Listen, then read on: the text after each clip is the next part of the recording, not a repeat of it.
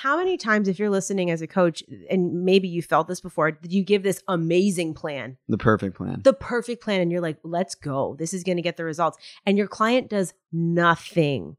So now you've internalized the story as a coach. And you feel that you're you a horrible coach, right? You suck as a coach because you did nothing for them, but you set both of you up for failure. Hello, everyone. It's Jordan Boxer, your host of Leaders in Sport, a podcast brought to you by Designs for Sport, which is an industry-leading supplement company with all NSF for Sports supplements and education geared to help elevate the industry and support fit pros. Welcome, everyone, to another episode of Leaders in Sport. My name is Jordan Boxer, and I'm your host, and I am met with Melissa Ieraci, who is? I am a sports nutrition specialist with Designs for Sport. And I am Make Shifts Happen. And is that it? Is that where we end it? Just those two things? I'm trying to think of something witty. It's just not. Well, I think you, so I've known Melissa for quite a while now. I think 6 years. Yeah. Yeah. So Melissa, yes, she's a sport nutrition specialist at Designs for Sport. I'm sure a lot of you have interacted with her or seen her do. You host all the master classes pretty much that we have. I do. But you... And this is what I really want to get out today because I don't think people know much about you like in your past. So I think you started your first realm into healthcare by saving bodies after car accidents. You were a paramedic. Yes. I was the one that got to go into the vehicle because I fit through the tiny little hole. I was a paramedic. I was a paramedic in Peel Region. I've always wanted to help people. Yeah. And instead of getting tickets, I decided I would drive an ambulance. So that solved that problem. What was the fastest you ever drove? They had like governors on. Really? Yeah. Yeah. And so it's called a tachometer, and they would check how fast you would go. How fast did they recommend you to go when you had the lights on? You were allowed to go like a couple, like 10 or 20 kilometers over the speed limit. But I do have the record, at least at one point, of driving the fastest from Brampton, Ontario, to the hospital. How fast? Like the duration of time. Yeah. It was like 11 minutes or something. And how long does it normally take? I don't know. a lot longer. We were driving to the trauma center downtown. So like that's... Oh, wow. Okay. So that's like a good like 20-mile drive, 30-mile drive. The person needed it. So we got her done. Good. I'm happy you saved that person. I'm sure they're grateful for your speed. Mm. And then after that, you had something that I think a lot of people go through, which is this idea of burnout. Yeah. I think I chose my job because it allowed me to fulfill the state I wanted to live in, which was constantly on guard, like hyper vigilant. And I did that for like 4 years as a paramedic. And all my symptoms, everyone always said, oh, it's because of what you do. You're stressed because of what you do. You don't sleep well because of what you do. So I just I believed that. Mm-hmm. And then it was more than that. Yeah. I was, so I guess I was in my mid-20s, hadn't had a menstrual cycle in 7 years. And I mean, ask a busy female whether she's cool with not having a menstrual cycle. And I was like, yup, for a week, I'm not out. Awesome. Because I had horrible hormonal issues in the past. And then I wasn't sleeping properly, grinding my teeth and all that. I've got some anxiety in my family with other family members. So it all added up until it didn't. So this was funny to please my overly worried Italian mom. I got an MRI and worked with like an endocrinologist, and I brought my mom to the appointment to get this clean bill of health so that I could sorry, mom, shut her up. And we're in the doctor's office, and the doctor turns around and is like, oh my God, this is good. Looking at my mom. Like, and how old are you at this point? I was 27. Oh, wow. Okay. Yeah. Yeah. Like I was an adult with my mother this story's getting better with my mother in the doctor's office. So my pediatrician, no, I'm kidding. My endocrinologist tells me I have a brain tumor. And I was like, okay, so let me stop laughing for a second. Get serious. Yeah, okay. So we're laughing now because this was the best thing that could have ever happened to me. Okay, good. So we transformed our wound into something that's common on the podcast is transforming our wounds into like why we help people. So, absolutely. Okay, so you're 27, you're at your pediatrician's. Yes. Your mom's with you. My mom's with me. Okay. And I get told I have a brain tumor, and that expedited this process of symptoms that all of a sudden made sense. So it was specifically on my pituitary gland. which is, within the base of the brain. And it was secreting cortisol, your stress hormone, at a dangerously high level. And did you have any knowledge of what any of this meant at that point? Absolutely not. And this is the funny part, is I had been in healthcare, in emergency medicine I got the mechanisms. I knew anatomy and pathophysiology, but did I understand the consequences of this long-term hormonal imbalance truly and how it impacted my life? Absolutely not. So this horrible diagnosis comes down. Yeah. And you decide to leave being a paramedic and you get into... Yeah, I started looking at natural health. I was honestly, I was bitter because I had been in healthcare for so long. I had seen all these specialists and done all of these tests and had all these diagnoses that were not correct. So I met with a naturopath, whom we both know in Mississauga, and I started doing some work there. Now, this got me on an expedited list for surgery. I personally wanted to do, natural means, but it was way too far gone because I sort of let this happen. I think it was 7 years of just kind of dealing with these symptoms. So I guess it was a couple days before Christmas, 2021, had my tumor removed. By that point, you were already into natural health. So you became a nutritionist. Yeah. You let go of being a paramedic and you made it your mission to learn how to get healthy. And you got your nutrition degree. You got really into fitness. You started training a lot. And I think I'm missing a piece. You were vegan. You went through that aspect. Did go through that, yeah. No, but so just we'll get back to the 2021 surgery, but I think what's important is focusing on so burnout happens, and now you get into this whole rabbit hole of natural health. Yeah. So let's go down that a bit. Sure. You got your nutrition degree? Yeah, I decided that I wanted to learn more preventative healthcare, and I loved food. So I did more of a holistic nutrition approach versus the dietetic side, just because that really resonated with me. It looked at healing or using food to support the body, but using food and addressing lifestyle considerations and using natural healthcare products versus pharmaceuticals. So that was right up my alley. And then when did you get into working? Because I know you worked with a lot of bodybuilders, helping with their nutrition planning. How did you get into that from your nutritionist background? Yeah, I think, that kind of ties into the vegan story. And this is a complete aside. I mean, I did a lot of these things prior to knowing what true eating properly for my body to look a certain way. It was just this restrictive mentality. And I love working with bodybuilders because after I worked in emergency medicine, I lost that adrenaline and obsession of something. And then it became bodybuilding. So I loved working with these people who are incredibly restricted and had so much, they gave up so much, their social life and so much food to look a certain way. But then they ended up kind of driving themselves into the ground afterwards. So it resonated with what I've done to myself. And I was like, okay, this is cool, fitness related, and I can help them with their food. And I think most people listening don't realize you've spent a lot of time. I know we're touching on the bodybuilders, but the fitness community is something you hold really dear. People. Yeah. So I'm trying to think of how to phrase this. The lessons you've learned in your transition and with all these coaches you deal with, because one thing you've sort of really specialized in doing is helping coaches with their own health to sort of prevent the burnout that you went through. Why do you think coaches put themselves in this position even though they know all the things? So they're coaching people all day long, but often you're talking to them and you're seeing them go through the burnout that you went through and you help them through the burnout. Why do you think that happens? I think it's people who want to help people. There's something about them that it's difficult for them to help themselves.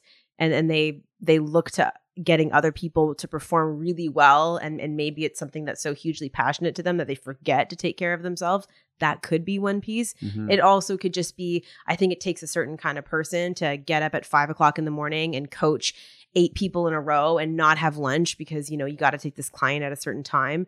And then you empty your cup. So when you're working with coaches that are coming to you for nutrition advice, what are some of the things that you try to drill into their head to put as priority? Yeah, it's the hardest, the less is more. a lot of the coaches I work with, a lot of the high performers, let's just call that in general, they want to do all the things, and they want to fast and calorie restrict and train 3 times a day and no sleep. And it's really about kind of reversing some of those behaviors. Behavior change is kind of a big thing for me. I think what I realized after doing so much nutrition consulting is that there came a limit to what I really needed to know from a textbook standpoint.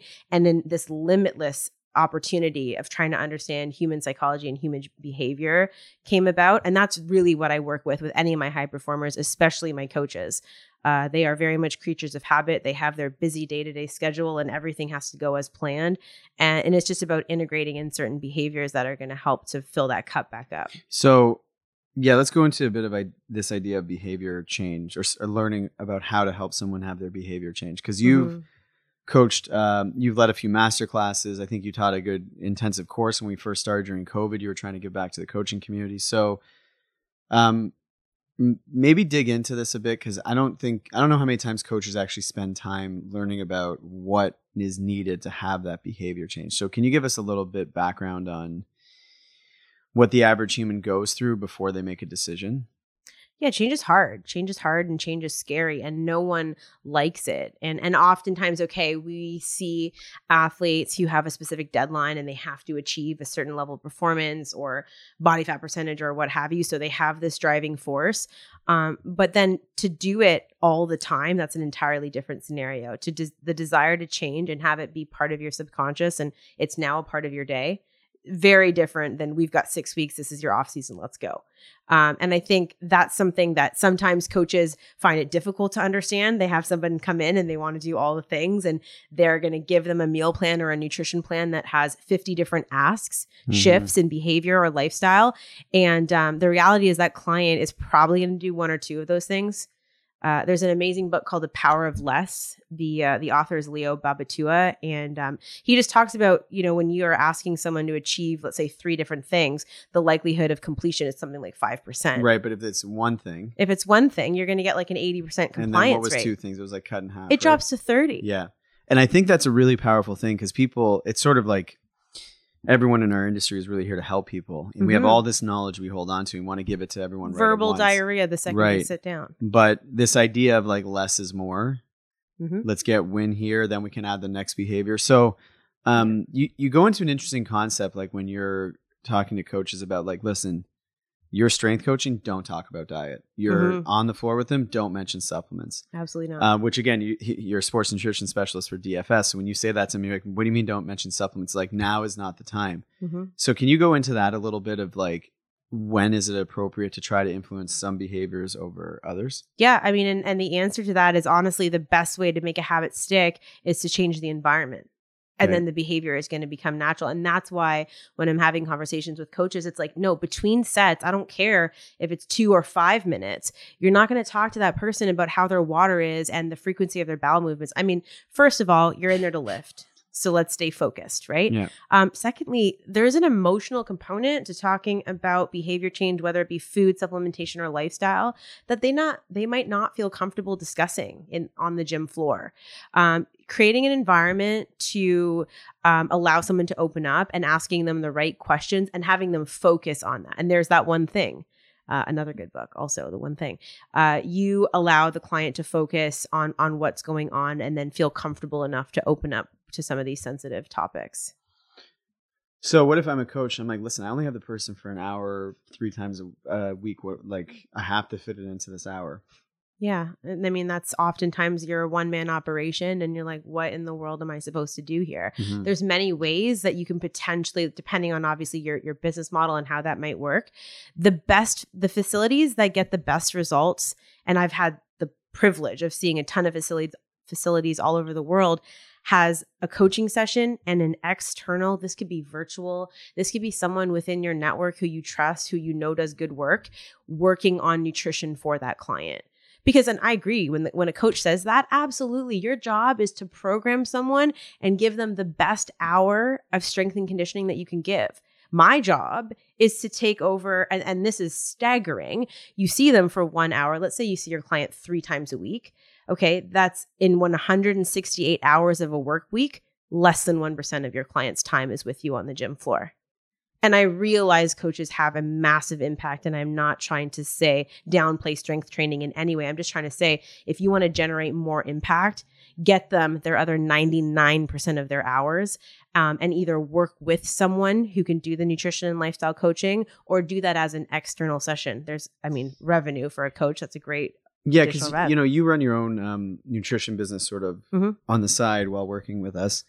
And I think one of the big parts of your business that really blown up is you working with coaches where they don't have to worry at all about the nutrition. You take over that aspect of their client care, and you've really, I guess, exploded recently in working with a lot of pro athletes.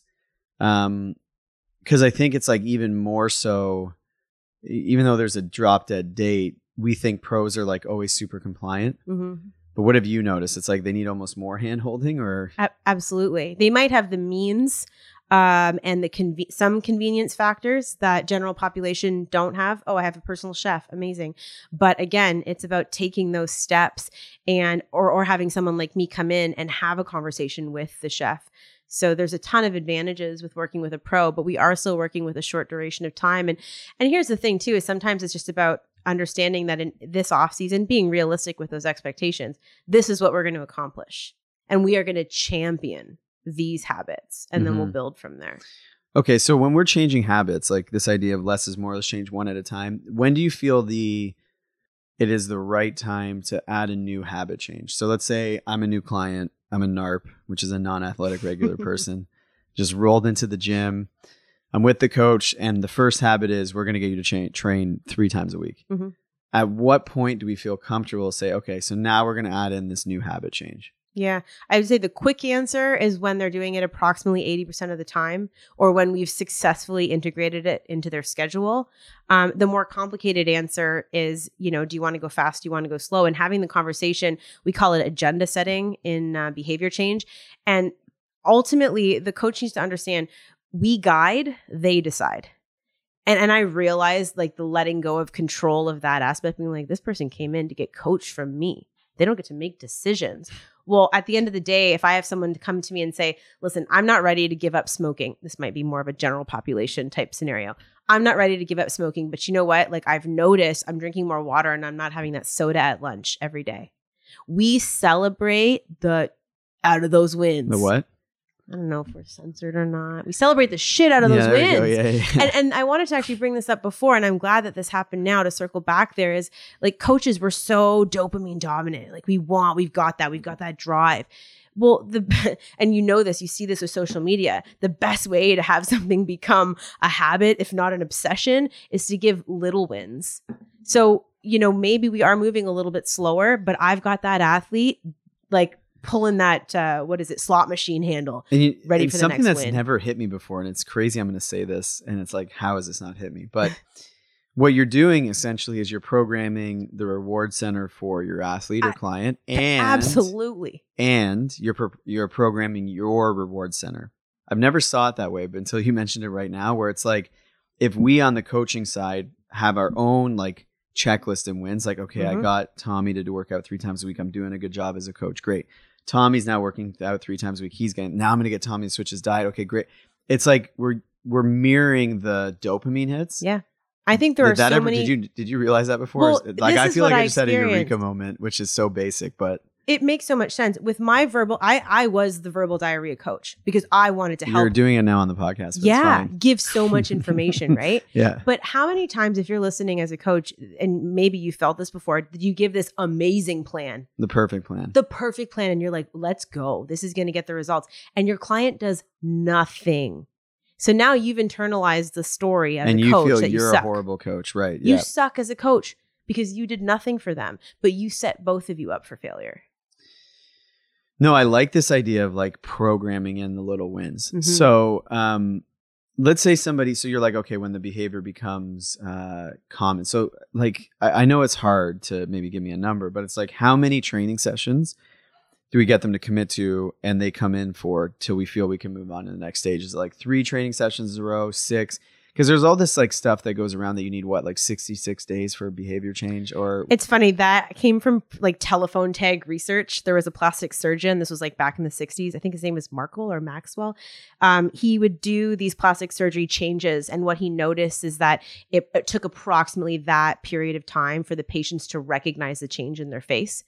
And then years of telephone tag. Yeah, that's where that number came from. So like they couldn't see the change before? Until they saw it in the mirror and they were like, oh, this isn't my new nose. This is just my face. Oh, right. Okay. Yeah. So they knew it happened, but they were like, ooh, yeah. Oh, right. Yeah. Nose job. And what ended up happening, there was newer research that was out of the UK that ended up finding a greater variance. It's typically like it can be up to 166 days that something becomes a behavior. But that's what some research says. In change behavior or motivational interviewing, we would say when that process has become automatic, that's when it's a behavior. But James, I did not invent this. This was James Clear, Atomic Habits. He says never miss twice. So to answer your question of how frequently, something that's really important in creating something automatic or being consistent is don't make the same mistake twice. So if you missed your workout today, fine, you missed it. But tomorrow, get in your movement.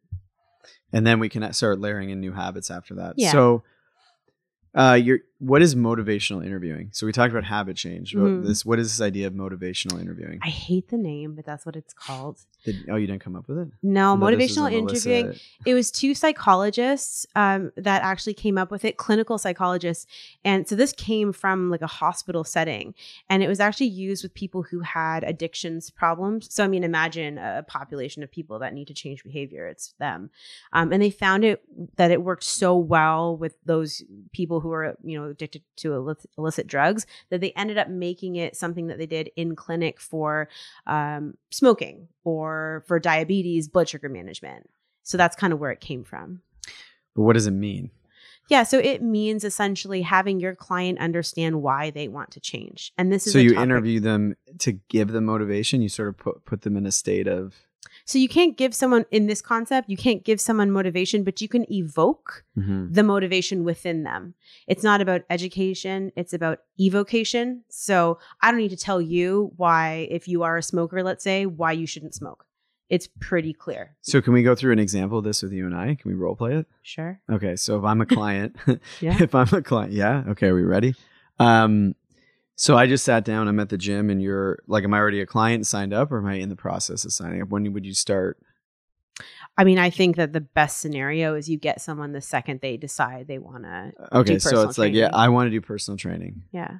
I'm Jordan and you're Melissa, the personal trainer. So how would you use this concept of motivational interviewing? So it's typically done with like lifestyle and behavior type changes. So we would want to understand, maybe you filled up some intake forms. No, let's role play it. Pretend okay. Now here's hi. So Jordan, I see with your intake forms here that you have a couple of goals and you listed one as fat loss. Mm-hmm. So I would just love to dig in a little bit more and kind of understand what fat loss means to you. I would like to get shredded for the summer. Okay. Yeah. Cool. What would shredded look like? 6-pack? Massive muscles. No, like somewhere in between Rocky 2 and Rocky 3. It's really great that I haven't seen a Rocky, but we're gonna go with it. Okay, we're gonna go with it. You haven't seen a Rocky? I know, not one. Not one. You got to change that immediately. Or the creeds. Yeah. Well, we can use motivational interviewing. Okay. So I would want to really understand why. So I definitely want to get a good picture of what shredded means to you. Yeah. No, keep walking. Let's keep. I honestly, I think it's good that coaches hear this. Sure. So tell me a little bit more about what this body type is with Rocky 2. He had muscle mass for sure. Yep. He was in a little bit better shape than Rocky 1. Rocky 3 is like extremely chiseled out of stone. I don't think I want to get that lean. So that's why I'm like in shape, flat stomach, broad shoulders, but maybe in between the 2-pack and the 6-pack, somewhere in between there. Okay. So I want to understand a little bit more about why you want this. Like how imagine you are Rocky 2 right now. How are you going to feel now that you've gotten there? What's going to be different about Jordan sitting in front of me? I think I'm going to have more confidence. When I'm at like the beach or the pool, I'll feel okay having my shirt off. Nice. Feel like my clothes will fit better. Be a little better on the dating scene.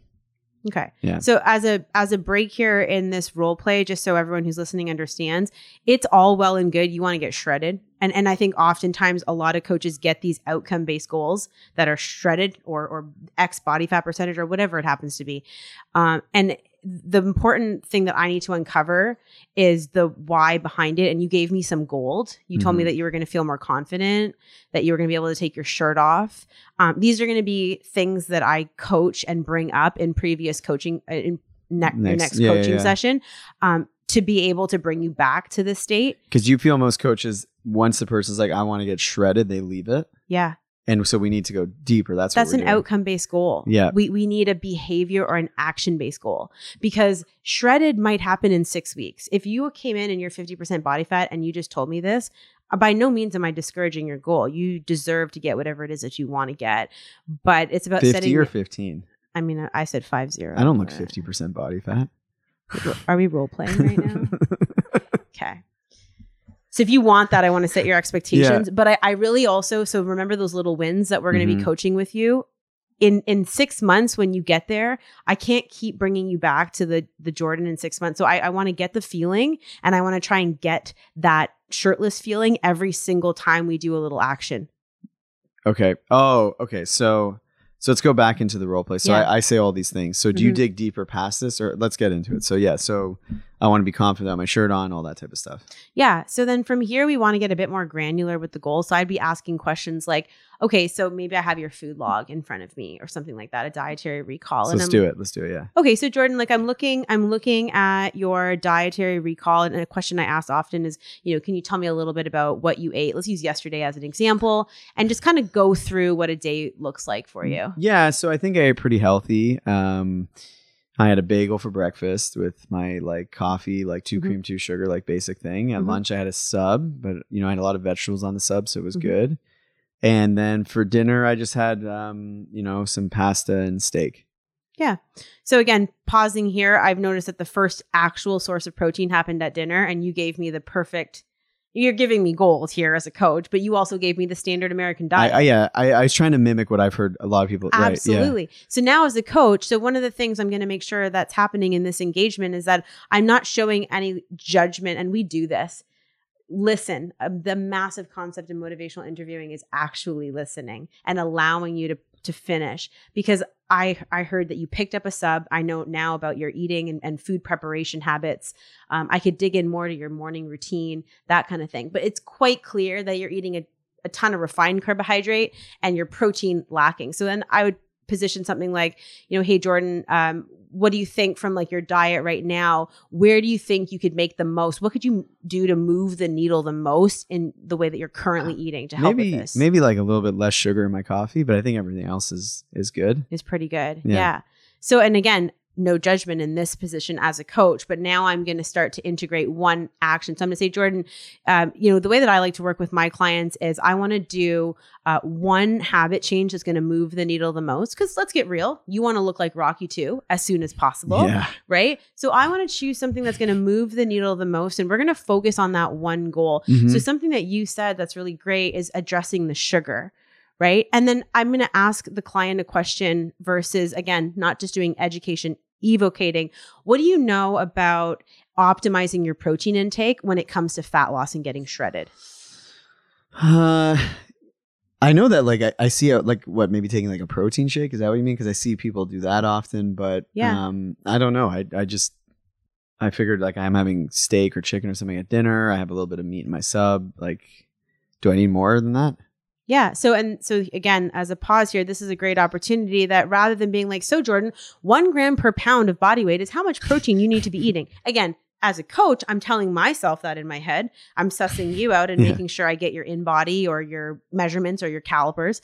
But I'm asking you a question to allow you some room. So I've used an open question here versus a closed and said, what do you know about high protein? So what would be a closed question? Do you know what optimal protein is? That'd be a closed question. Yes or no. A yes or no answer. So open is allowing me to have the space to sort of express myself. And that is one of the pinnacles of motivational interviewing, is allowing, because you end up getting gold and you end up having to actually ask less questions. I think some of these stats where, so the average primary healthcare practitioner interrupts their patient once every 10 to 11 seconds. That's staggering. And as a coach, we have an opportunity to do something different. Yeah. And I think, to defend the coach right now, we're not oversharing because we don't want to hear the client. It's more like we want to just give this knowledge. So I think what I like about what you do is like the shift is just a bit in, we're going to be able to get the same messaging across, but we're giving a more comfortable vehicle in a way for them to interact with us. So like right now, like from the client side, I don't feel like you're judging my food. I feel I can open up for you. You weren't like, wait, you have a bagel and this in the morning. Like that's horrible. Like no wonder you look this way. Like it's sort of like, okay, so go into me. What do you know about this? And you're sort of dragging some out. So if we can continue it, I think it's good. Yeah. So you definitely. So I just said, I think, we're talking about optimal protein. So whatever I said about like having a protein shake, and I think I have enough. You identified like one really great way that you can get to a specific protein goal by adding in something like a shake. So in this situation, role play again, yeah. Yeah, in this role play, I would say, okay, so in this situation, we're going to actually look at your breakfast, lunch, and dinner and see where the best opportunity would be to start to get that protein intake up. Now, I really love something called Build a Better Breakfast. So let's have a peek at your breakfast. So again, a learning opportunity. So when your dietary recall said coffee? In the mornings I like to go through drive-through like Tim Hortons. I like to grab my double and have a sesame seed bagel with butter. Sometimes actually, like I forgot to tell you, I have egg and bacon, but a lot of times just like like a butter bagel for breakfast. Yeah. So like, let's use the egg. Let's say today you decided to have the egg bagel. Let's use that as an example. So an egg on average, it has approximately, 6 to let's say 8 grams of protein. Okay. So I see here, Jordan, that based on your intake form, we had your weight on the scale at 150 pounds, right? So he's not 150 pounds. I'm doing something so we can have some easy math here. Okay. So let's say I'm 200 pounds. Let's do that. Great. Yeah. He's 200 pounds. Of solid mass. Yeah. So ideally, when we're looking to optimize protein intake, it's actually 1 gram per pound of your body weight, right? So that's just a general, we're going to start working. So if I'm 200 pounds, I want 200 grams of protein? And that's a lot. That would be throughout the course of a day. You're absolutely right. It is a lot. Yeah. And I feel like that's way too much food to eat. So let's break that down a little bit and see what that would actually look like. If we're having, let's say, 3 meals per day and a post-workout shake. Yeah. And then you would want to divide that by 4. Okay, yeah. So that would be each eating 50 opportunity. grams, yeah. So let's look at your egg now in the context of how much protein you're hitting per goal of each meal being 50 grams. We're going to use 50 as our example. And we're getting in 6. Let's say that the bagel probably has like a couple of grams of protein, maybe 8. Okay. So how are we with that protein goal? So do you make the client do the math with you? I go through it with them. So it's not you just writing down the number because then they're more invested? Yeah. So, I mean, ideally, I would be beside my client going through this, or I would share my screen. What my practice looks like right now is virtual, but I'm still sharing my screen. So they're seeing this being written down. And I'm a big visual learner. So maybe that's why I end up doing it. But I find that breaking that math down for them allows me.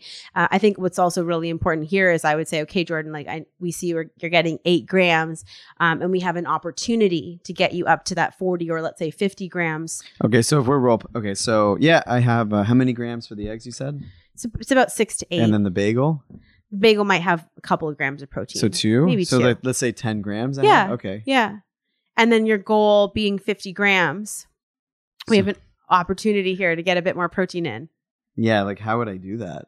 And this is exactly what I would say. This is where me as your nutrition coach gets to come in. Because again, Jordan, we don't want you looking at this protein as a number. I want you looking at it in the context of real food. So there's a couple of ways. And at this point, I'm also now going to offer you some options on how you can increase that protein. Like DFS collagen in the morning and our muscle lattes. Right. And that's exactly what I would recommend is I would start, well, of course I would start with whole food first. So I'd say, okay, Jordan, so if you're looking to get, let's say we're looking to get you 40 to 50 grams and you're having eggs already. Let's break down what that would look like in the context of eggs. How does that feel? So I need 5 eggs? Might be a lot of eggs. Yeah. Right. Or we might look at something like some steak in the morning. Steak in the morning for breakfast? And let's, as a coach, let's also look at this in context. Is that the best meal for Jordan? It's not. So now I'm going to offer you your third option, which is going to, again, go based on your why, your goal, and your environment. You need to get the protein in. You want to get shredded. We know we need to optimize your protein, but you have a morning that involves a drive-through. So as a coach, I need to make a good coaching call and say, we need a convenience factor here. Collagen, beef, protein, something that's quick, or you've prepped it ahead of time. Yeah. And this is where and coaches often come to us and they're like, yeah, I know they need supplements, but how do I put it in there? But this is a good example. It's like, yeah, grab a scoop of collagen, put it in your coffee at the drive-thru, have your bagel. So what you're focusing on is the one win, which is how do we get them 200 grams of protein a day? That's the one win. So it's not necessarily cutting out all the refined sugars and stuff yet. It's more about shifting. I always add before I take away. Yeah, and that's another thing. Yeah. Add before you take away. If you're satiated from all the protein you're eating, are you still on top of that going to eat more refined sugar? You might. You very well might. But if I add more food to your diet, everyone comes to a nutritionist or a coach and knows that the fun stuff is going to get taken away. Oh, you're going to tell me I can't drink, right? You're going to tell me I can't eat ice cream, right? And when I tell them like, oh, you ate ice cream? What flavor? That's awesome. Oh, that's my favorite flavor actually too. Good choice. They're like, do you always say it's your favorite flavor? No, if it is on. What's your favorite flavor? Mint chocolate chip. Mint? I know.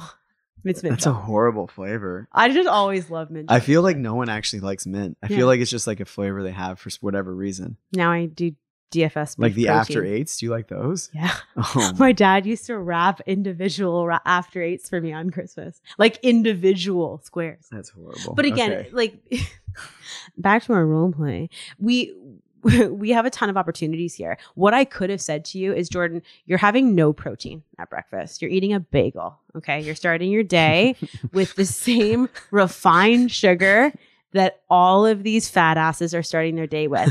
You need to eat 200 grams of protein a day. And I could have stopped it there.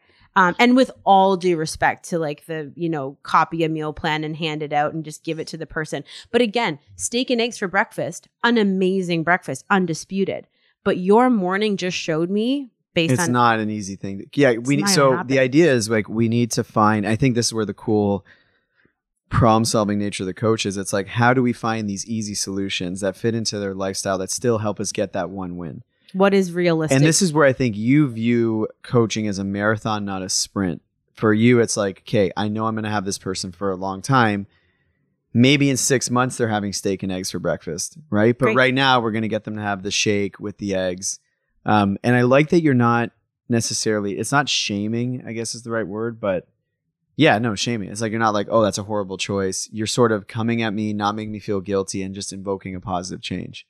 Yeah, I could say you should not be doing a drive-through for breakfast. That's not a good choice. And I'm not debating whether or not that statement was true, because it could be very well true, but it's your reality right now. So what is ideal? Ideal is you would have a grass-fed cow in your freezer that you would cook up and you would eat it with loved ones and chew 35,000 times. And what's realistic is you're going through a drive-through. And that is something, again, this was not me 5 years ago. This was not Mel. So 5 years ago, were you more like hey, this is horrible, stop being a fat ass, eat this? Okay. Why are you coming to see me and you don't have the lifestyle that I have? And I'm telling that story because I think a lot of coaches can resonate, where there are a lot of coaches that are doing all the things, and kudos to them. They're an amazing example of what health and well-being is. But when our clients come in, even our athletes, that's probably not their reality. Mm-hmm. Well, yeah. And especially like the athletes, like you always hear about it, like, they want their McDonald's after the game, or they want their Wendy's after the game. So when you work with like your NFL players or your, have you worked with anyone in NBA? I think mostly NFL. No, NFL, NHL, and MLB. Yeah. Yeah. So when you're working with your athlete, we got to get you an NBA player. So you have all four big sports. Mm-hmm. So like Thanos, you got to collect. Yeah. I mean, so interesting story with the NHL client of mine, and pizza was actually his pregame. And again, I was mortified when I heard pizza pregame. And again, now when you look at this guy on the outside, though, he looks like he's in shape, like he's an athlete. Amazing exactly, athlete. Right. Amazing athlete. And again, do they need calorie? Absolutely, they need calorie. For this individual, they're hustling throughout this game.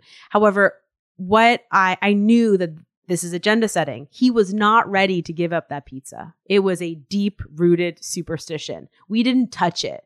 But what we did do is start to clean up in other ways when he is at home and has a choice and is having tons of, again, refined sugars and perhaps inflammatory foods for him? Could we cut down on those? And here's the amazing part is we're at a coaching call one day. We haven't touched the pizza. And he's like, Melissa, I stopped doing the pizza because I was also noticing that I was feeling less bloated and there was some knee issues for this athlete. My knees were feeling better.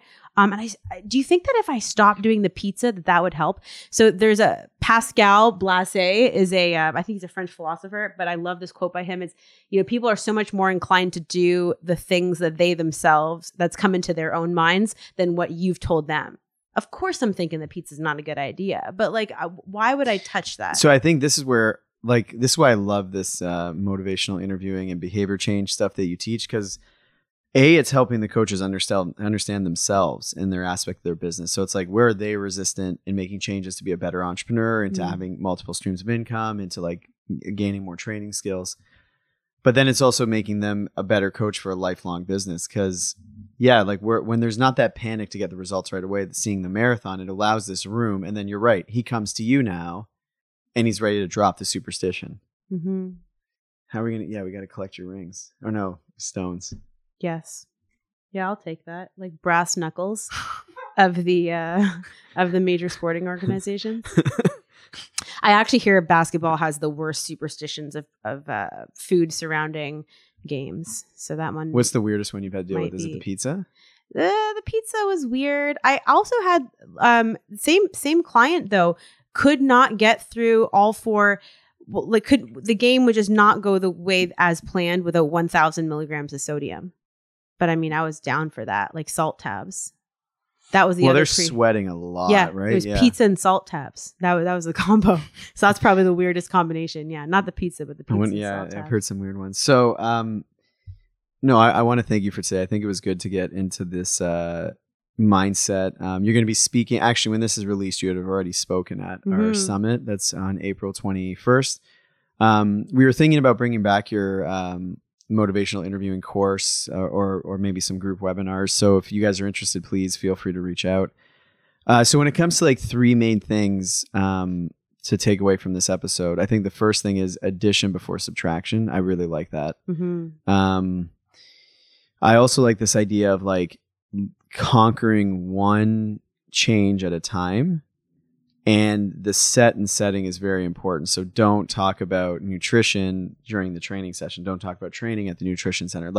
When we're coaching, it's be very stuck. Yeah, very intentional and purposeful with what's going on in that moment, and then do the exact same on the nutrition side. Yeah. And it's okay if as a coach, you don't feel confident to do that yourself.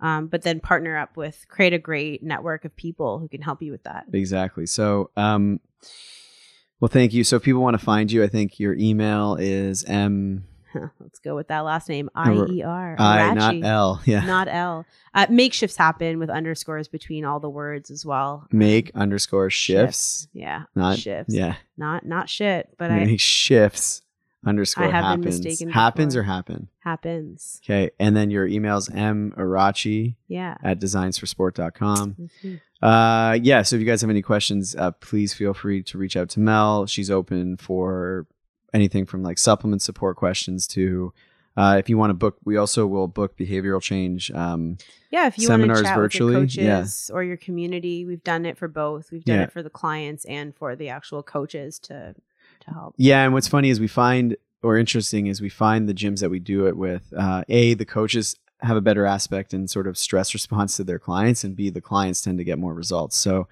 that's something completely on us as a service. So if you're a strength coach, dietitian, fit pro, personal trainer, whoever, and you want to have this course taught at your facilities or even just one-on-one, let us know. And if you want to find me, my Instagram's born, BORN _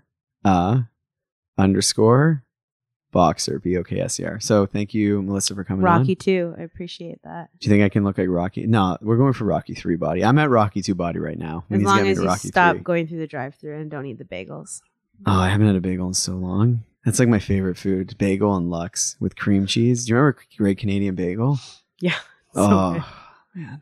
Anyways, there's that part of me coming out. But thank you very much, and we'll all speak to you guys soon. Thanks, Jordan. Ciao. Thank you again for joining us in Leaders in Sport. I'm your host, Jordan Boxer, and we just want to thank you from everyone at Designs for Sport for giving us your time and attention. We hope to continue to bring you episodes that will help pique your interest and help you elevate your career so we can elevate the industry. Thank you.